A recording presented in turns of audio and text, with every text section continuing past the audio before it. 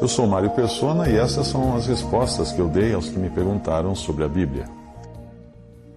Você escreveu perguntando se existiria fundamento bíblico, fundamentação bíblica para a chamada Marcha para Jesus. Bem, a nossa única base segura para qualquer coisa é a Bíblia. A palavra de Deus fala para cristãos marcharem por algum motivo? Eu não encontrei nenhuma passagem.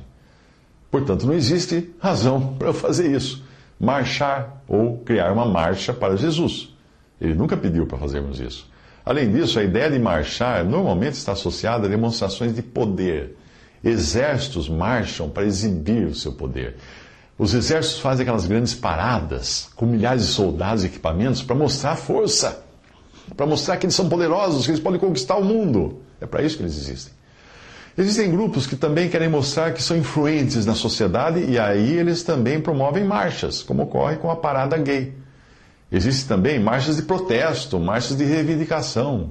E o cristão vai marchar para quê, eu pergunto? Para mostrar poder no mundo cujo príncipe é Satanás e onde a luta do cristão não é contra carne e sangue? Ou será que é para mostrar que é influente numa sociedade que rejeitou o seu Salvador? Ou será que é para protestar contra as perseguições ou reivindicar direitos num lugar onde ele é estrangeiro? Isso faria tanto sentido quanto um brasileiro querer fazer marchas para reivindicar direitos no Afeganistão. A ideia de reunir muita gente pode, para causar impacto ou influência, pode funcionar em outras áreas, mas que resultado isso tem nas coisas de Deus? Muito bem, vamos imaginar que uma marcha para Jesus realmente impressione as pessoas e as autoridades e todos venham achar que o cristianismo é uma coisa para ser levada a sério. Aí nós temos um problema, porque o Senhor mesmo disse que no mundo nós sofreríamos perseguições, mas que não deveríamos temer isso porque nós não somos do mundo. Aí, se desse certo a nossa marcha, o Senhor teria se enganado. Ou ele teria se esquecido de contar que um dia os cristãos ganhariam sim tapinhas nas costas por causa da sua fé e por causa das marchas que eles iriam promover no mundo.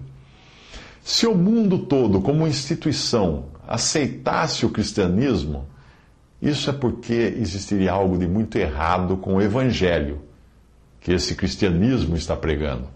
Ou então com o próprio mundo. Sim, porque como alguém vai gostar de algo que prega que o homem é pecador, que existe uma condenação esperando por ele, que ele precisa crer naquele que o próprio mundo rejeitou e que virá um dia, quando esse mundo e tudo que nele há, as coisas que a humanidade mais preza, seus monumentos, as suas indústrias, seu comércio e tudo, haverá um dia em que tudo isso será destruído pelo fogo. Como é que o mundo vai querer aplaudir esse tipo de evangelho? Mas esse é o evangelho da Bíblia. Filhinhos, sois de Deus, disse o Senhor Jesus, e já os tendes vencido, porque maior é o que está em vós do que o que está no mundo. Do mundo são, por isso falam do mundo, e o mundo os ouve. 1 João 4,4. O evangelho é algo para alcançar indivíduos, não coletividades. Ainda que muitas pessoas possam se converter no mesmo dia, não existe algo como uma conversão coletiva. Cada pessoa é alcançada individualmente pela palavra de Deus, é tocada individualmente pelo Espírito Santo, é convencida individualmente do seu pecado. São pessoas, indivíduos que nascem de novo, não são países, não são instituições, não são governos e nem mesmo religiões. Qualquer resultado que uma marcha ou manifestação assim possa conseguir é um resultado político, cultural, ou exterior. Nada que interesse os propósitos de Deus. O Senhor não nos disse, ide e marchai. Ele diz, ide e pregai o Evangelho. E é isso que importa fazer. Ou será que os cristãos estão engajados numa competição para ver se conseguem mobilizar mais gente do que a parada gay ou o desfile de 7 de setembro?